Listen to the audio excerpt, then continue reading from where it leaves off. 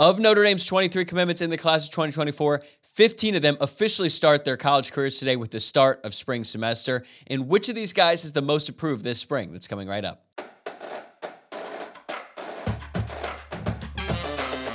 You are Locked On Irish, your daily podcast on the Notre Dame Fighting Irish. Part of the Locked On Podcast Network, your team every day.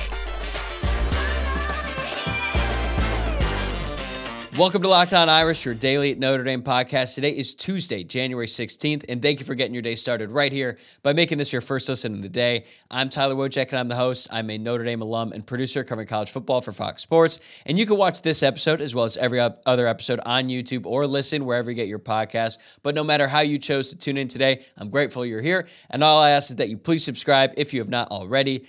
This episode is brought to you by LinkedIn. These days, every new potential hire can feel like a high-stakes wager for your small business. That's why LinkedIn Jobs helps find the right people for your team faster and for free. Post a job for free at linkedin.com/LockedOnCollege. Terms and conditions apply.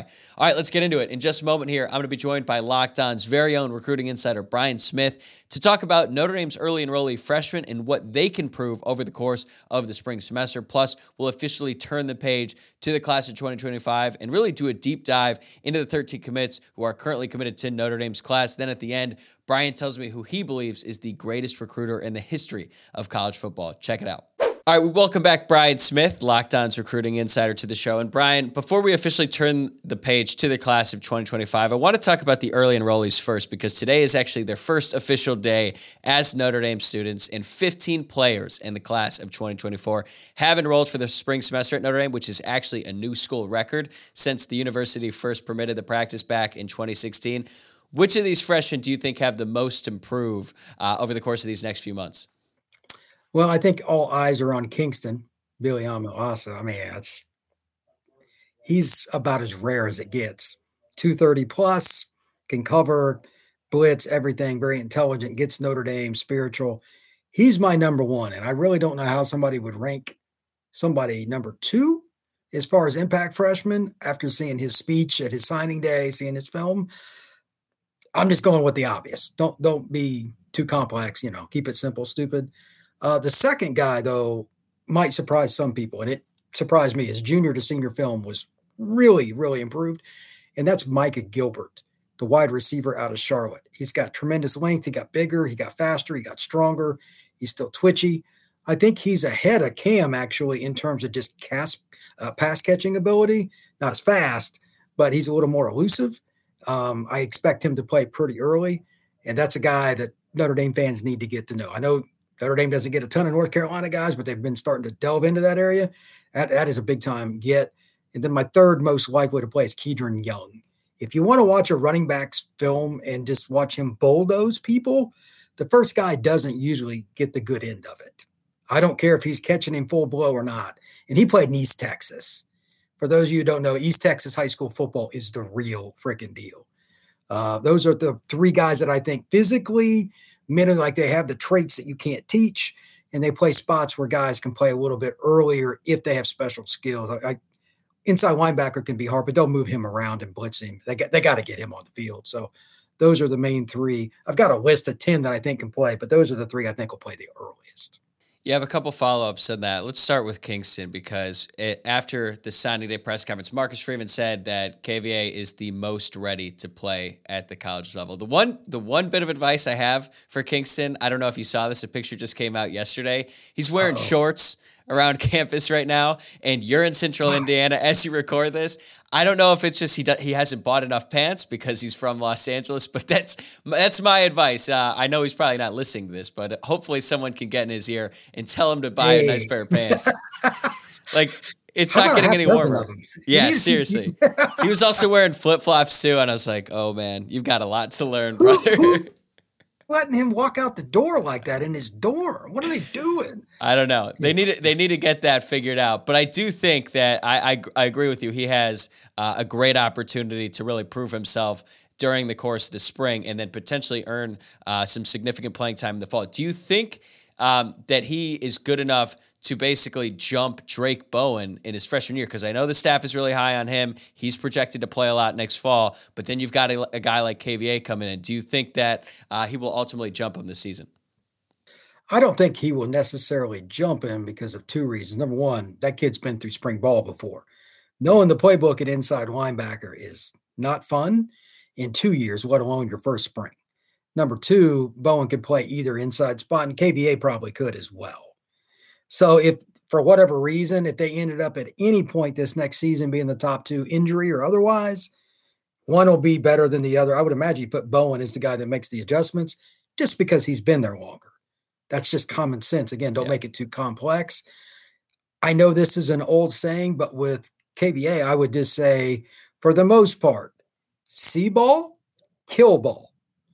And I know that's just the way it is for some young kids anyway. They don't react well, and he's a smart kid, but when a kid starts thinking too much, they make errors. And they're going to try to run misdirections and everything else against Notre Dame's younger linebackers this next year. But at the same time, they're going to have insane amount of athleticism. It'll work itself out. So I think they'll package KVA, though. You're going to see him blitz. You're going to see him stunt. You won't see him in a lot of read and react situations. It's stupid to put him in that. Why would you? And that's how you can get guys like him on the field, no matter what the other linebacker is. Yeah, that's kind of how I feel. And the way that coaches and even players talk about Drake Bowen, they speak glowing of him. They say that he's a sponge, that he has worked so hard to learn the playbook, and now they actually trust him to call out the defense, which is pretty high praise because he was just finishing his true freshman season, and for him to have that sort of responsibility and the coaches to actually trust him to do so, I think that says a lot about the type of player he is on and off the field. Your point about Gilbert was interesting to me because I think the conversation about Gilbert and Cam Williams has sort of shifted over the course of the past 8 or 9 months, especially during the course of their senior seasons, because Cam Williams was the 5-star or high 4-star, has a ton of speed like you mentioned, but then Gilbert was sort of the guy who wasn't necessarily rated as high, but then as people started to see more of him, they're like, wait a second, this guy's pretty physically developed. He could make an impact right away. What sort of role do you think he could have for Notre Dame this fall during his true freshman season? Gilbert, he could play outside or boundary because he's 6'2", 6'3". And I think he's a guy that you could run screens with. You could run deep balls. He's going to be a 50-50 guy because he's got really long arms. He's a tree. Why not? And I know this is mean, but it's not like Notre Dame's receivers have been real dominant here lately. Okay? That was nice. That was a nice way to put it. Yeah, by Power 5 standards, they've been pretty awful. So they've got to prove that they can beat this kid out, and Cam as well. Saldate, however you say it, the other slot. They got 3 really good receivers coming in. Now the question is, can they get them up to speed? And of course, you got the transfers, Bo Collins, etc. You got some really good players. I don't know how they're going to line them up, and I doubt that Notre Dame knows for sure either, because they have to be able to play off of each other. Figuring out who that boundary is my biggest concern, because you're up on the line with one guy. It's usually a really good corner.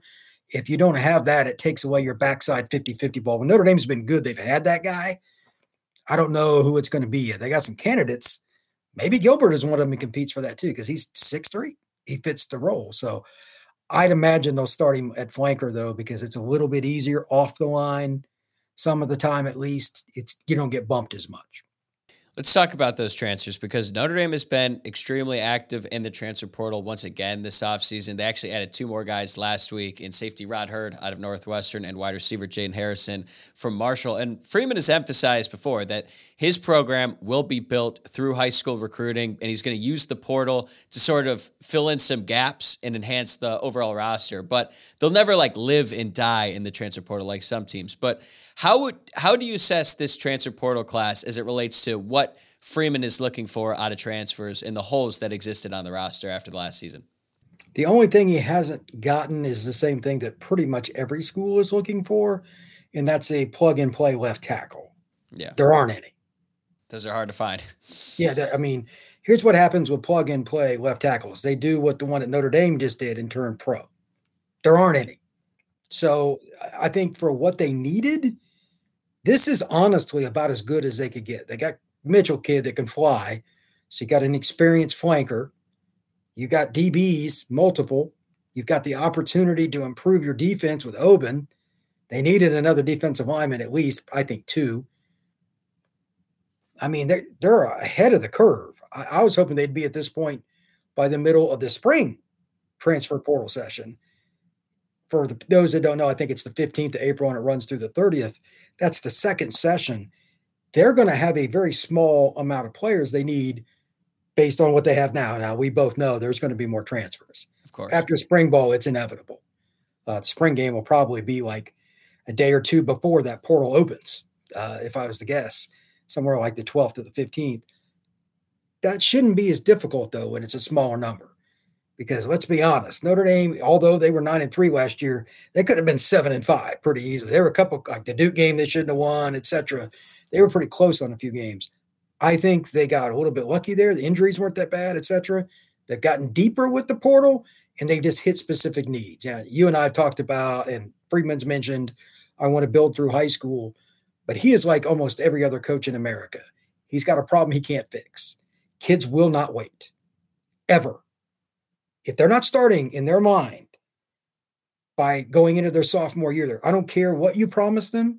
I don't care how much they wanted to go to school there. I don't care if their dad went to school there. The chances of that player leaving at any position is extremely high. I think 8 transfers is about the minimum anymore Notre Dame even is going to take. Kids will not wait. Yeah, and they have 8 right now. I think they could potentially add more. And I'm with you on the left tackle. That does seem to be the biggest need left, but they are hard to find in the transfer portal. So where are you at on Charles Jagasaw? He was really highly rated coming out of high school. He was listed as a tackle, but a lot of people projected him to play guard. And then he actually played guard at Notre Dame in his only action during the regular season. And then Freeman sort of surprised everyone when he said, hey, Charles Jagasaw is actually getting all the first-team reps at left tackle. He starts, he plays the entire Sun Bowl, and now as we start to shift ahead to next season, it seems like he's probably the most likely to start at that position. Do you think that's a good fit for him? I don't know because I need to see what his conditioning's like after an off season. He got hurt last year, had surgery and all that other stuff. He's a freakazoid in terms of like straight on power block, do all that, but he's got more length than most guys that play at that kind of level at the guard spot. I'm not saying he's like McGlinchey. I'm not saying he's Quentin Nelson, but he's in that same profile at this stage athletically. I mean, Quentin Nelson redshirted as a freshman. We didn't even see him until his, redshirt freshman year, and it didn't take long to figure out he was going to go to the NFL, about 10 plays, but those guys are rare. Could he have played left tackle or right tackle? Yeah. But as a straight ahead blocker, by the middle of his redshirt freshman year, was best guard in the country. So I would rather Jagasaw played left or right guard, but there's just nowhere to play him. So it is what it is. And let's be really honest. There might be 2 schools in America that has better O-line talent on their roster than Notre Dame right now. I'm not, LSU, maybe 3. LSU, Alabama, and Georgia would be the only 3 in that ballpark, just raw talent. And Alabama's not up to their normal par. So maybe just Georgia and LSU. So I don't really have any concern. They'll figure it out. And if your weak link is a guy that's going to eventually play in the NFL playing left tackle, I don't feel sorry for you.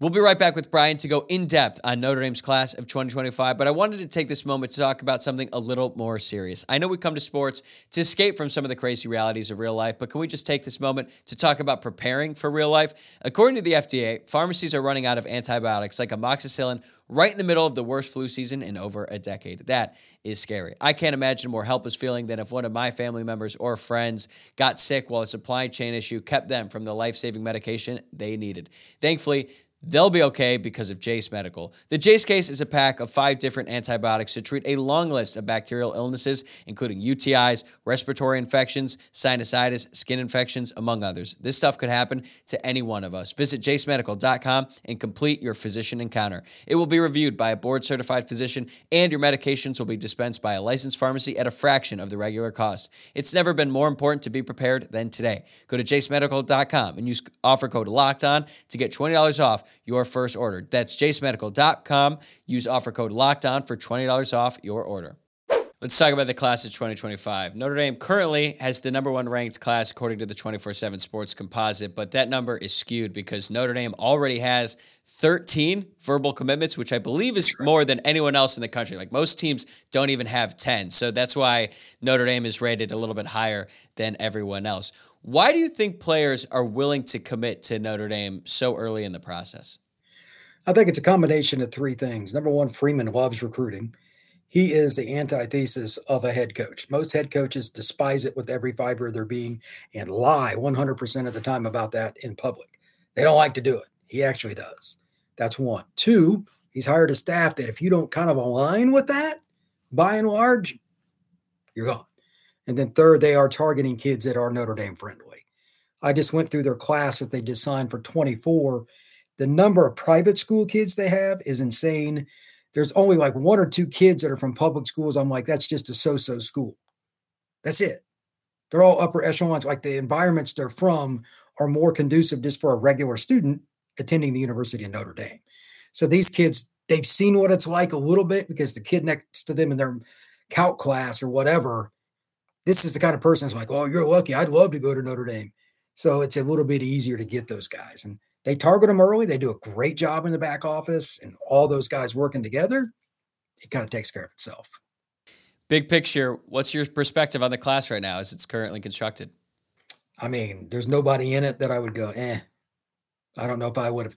Usually, even Notre Dame, there's one or two kids I'm like, okay, well, they'll contribute on special teams and maybe a third down package, something like that. They don't have anybody like that so far.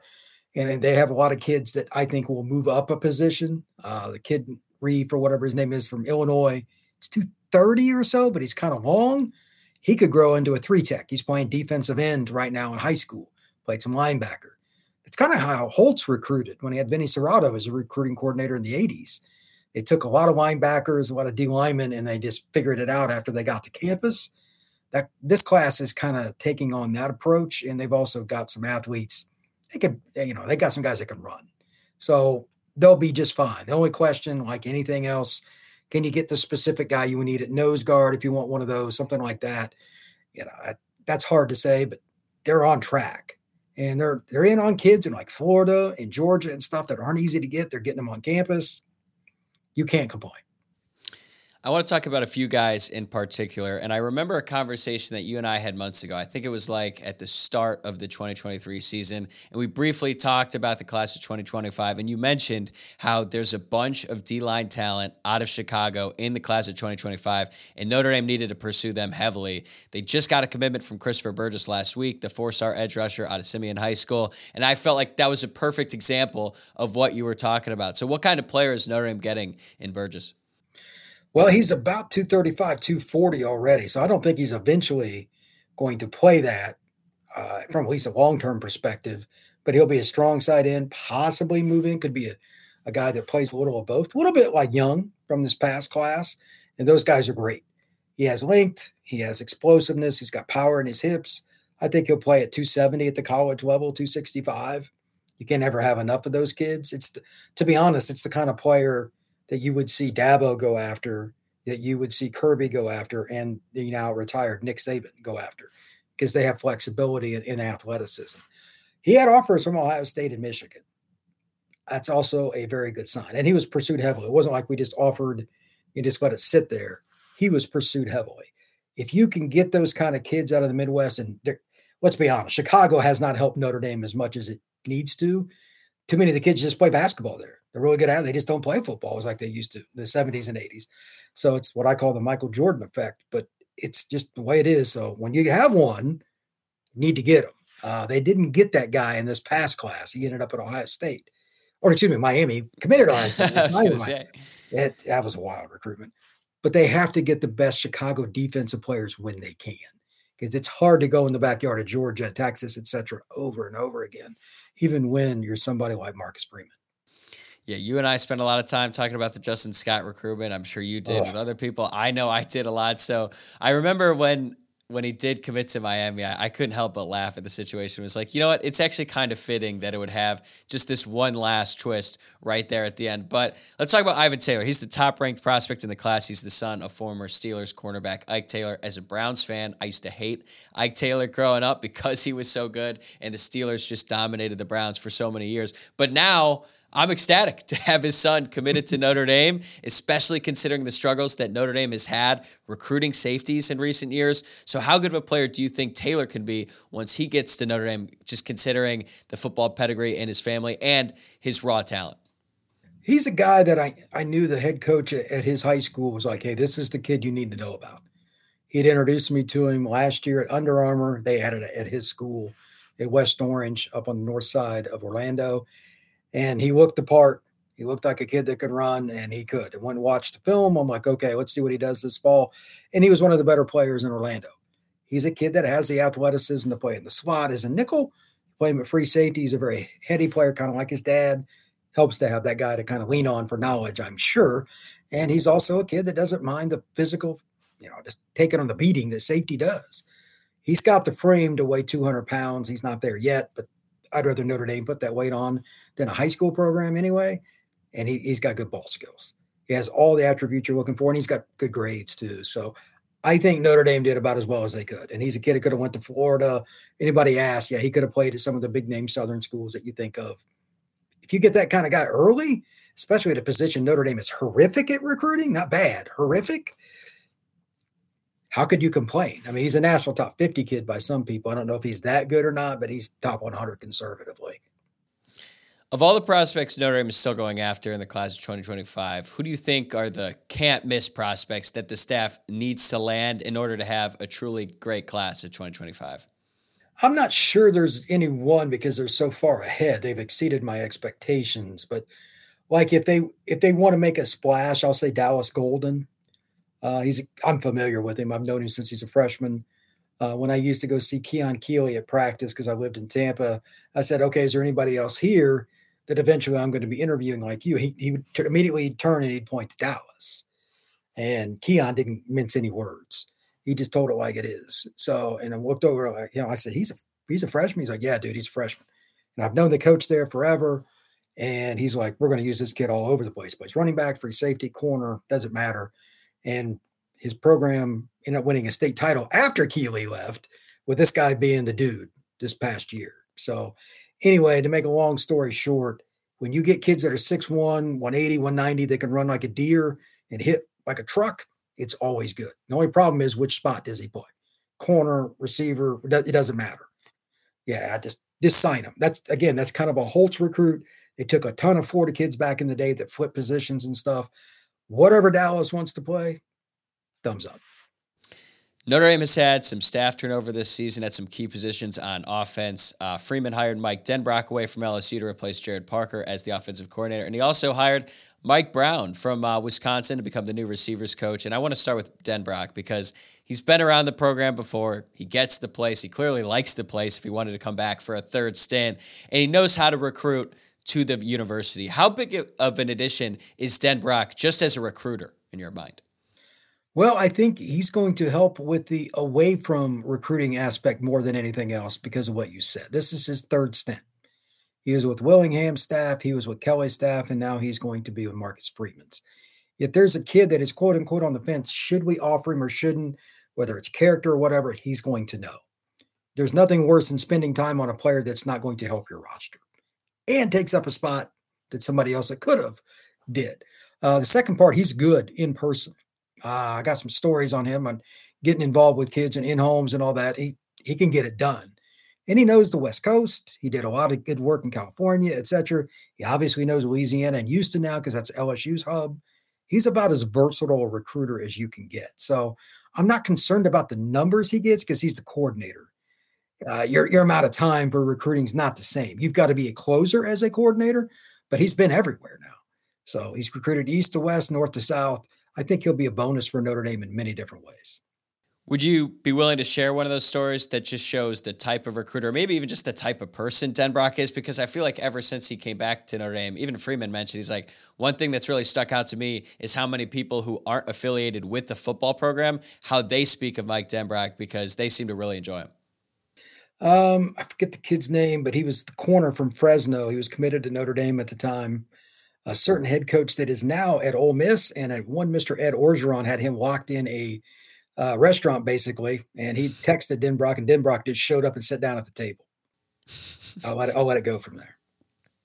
That's awesome. What about Mike Brown? Because even if there were questions about maybe Chancey Stuckey's ability to develop.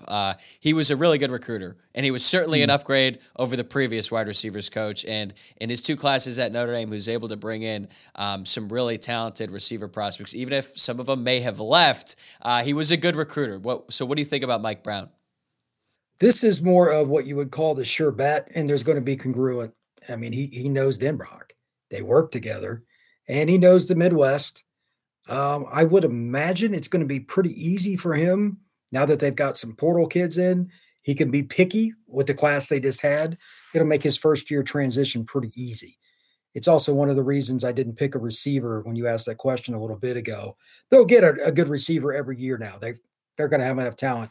And I mean, for the love of God, the quarterbacks they have, it shouldn't be that hard to recruit receiver now. I mean, Notre Dame's done pretty darn well. So I imagine he'll do well there. I still need to see him get a kid. I'm not saying he's got to get Jeremiah Smith, but he's got to get somebody to prove out of somebody else's backyard, because let's be honest, there aren't many receivers coming out of Indiana that have grades. There's been some good ones. Most of them don't have grades. He's going to have to go out and take kids out of New Jersey. Plaxico Burris's kid, I don't know if you heard about him or saw his film. He's a kid that's a do. He's at DePaul Catholic. He's going to have 30 offers. Can you get kids like that? If you can get them, just get one a year, kind of keep it rolling, Notre Dame will be fine. But he's a proven coach. With the talent, and Denbrock having the Heisman winner probably not going to help a little bit with receiver recruiting too. So there'll be an assist there as well. Okay, last question, and this one is even specific to Notre Dame. So Nick Saban just retired. We talked about him a little bit already. He's going to go down as one of, if not the greatest college football coaches of all time. And a big reason for that is he was one of, if not the greatest recruiters in college football history. You've been doing this for a long time. Who do you think is the best recruiter ever? It's not even close. It's Urban Meyer, because he could do it in any capacity. He was the first coach that I started talking to when I followed Notre Dame and got in the business. And if I told him something, he always did the same thing. Why? He would take the information, package it immediately, and try to get that kid. Now, did not care what he was doing. There were times when he had to hide from Shelley because he was recruiting, like they were on vacation. He is not a normal human being.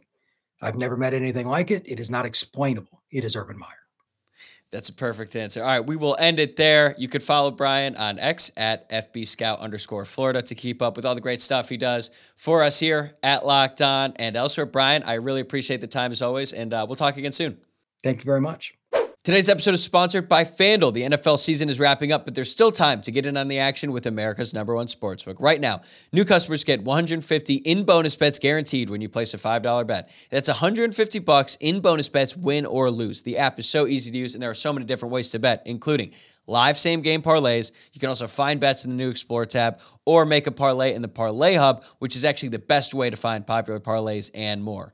So last week, I gave out Browns -2.5 against the Texans all week long, and obviously that did not go as planned. So today, I'm not giving out a pick. I'm still licking my wounds a little bit after that one, but stay tuned later this week. I think I'm going to have more picks ready to go. We're going to keep shooting over here on the podcast. Visit FanDuel.com/lockedon and make your first bet a layup. FanDuel, an official partner of the NFL.